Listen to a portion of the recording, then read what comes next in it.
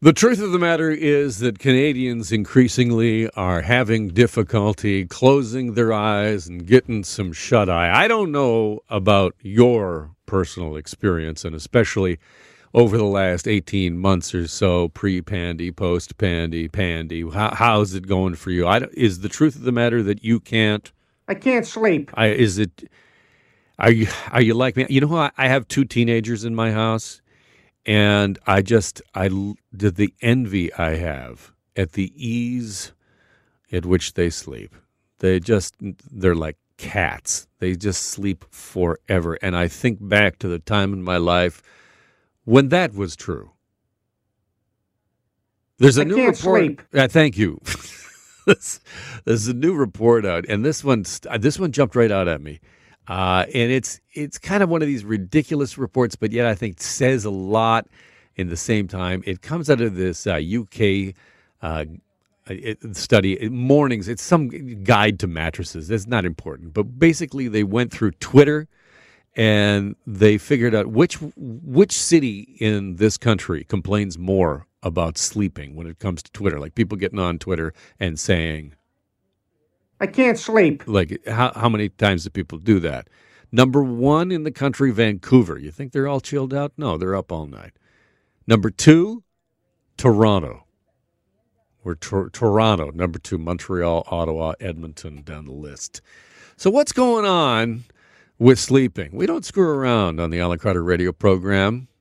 We get the big guests. We go to the doctors. We go to the people with the plaques on the wall. Dr. Atul Kolar is a medical director, the Northern Alberta Sleep Clinic, and an associate clinical professor at the University of Alberta. Doctor, welcome to the program. Thank you very much, Alan. How are you today? Well, I'll tell you this for truth. I can't sleep. I can't sleep. Um, have you noticed what's the change been since the pandemic in Canadian sleep problems? Yeah, no, there's been definitely a couple studies showing that it's just globally worsened. Now, there's the odd person who is working shifts or, having to spend a lot of time on the 401 in the morning. I lived in Toronto for a couple of years that can work from home and his sleep has improved. But generally, on average, people are staying up later, but not sleeping in as much, sleeping through the day more. And of course, there's the ubiquitous pandemic stressors of all different forms from all different people. Um, it, yes, and obviously, the stresses come in many different ways and forms for depending on your experience in the pandemic.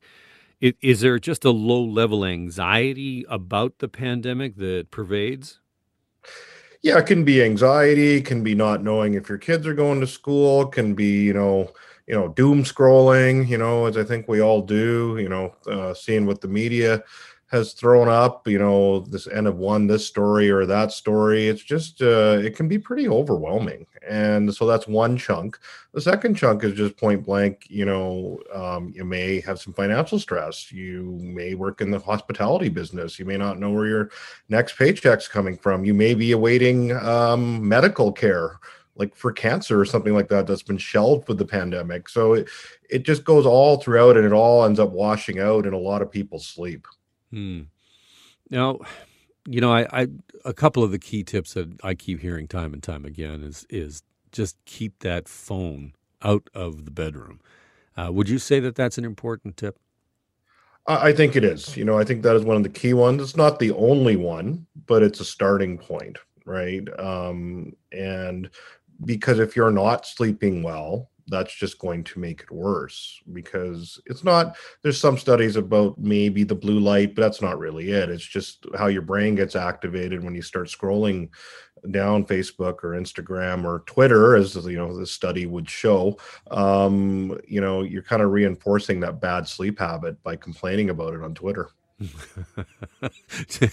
If you're up all night on Twitter complaining about sleep, that's probably a bad sign.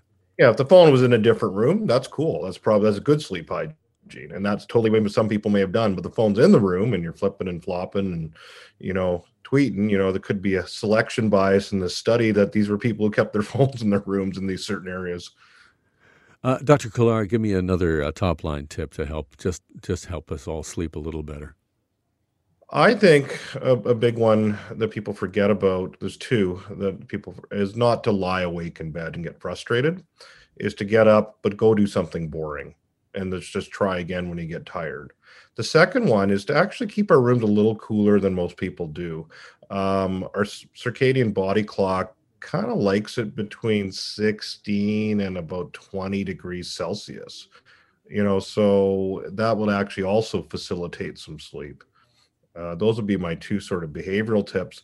The other one is if you're not sleeping, get it checked out with your doctor. Because if you're not sleeping, it could be just not sleeping, but it's often the first sign of a number of other mental or medical health problems.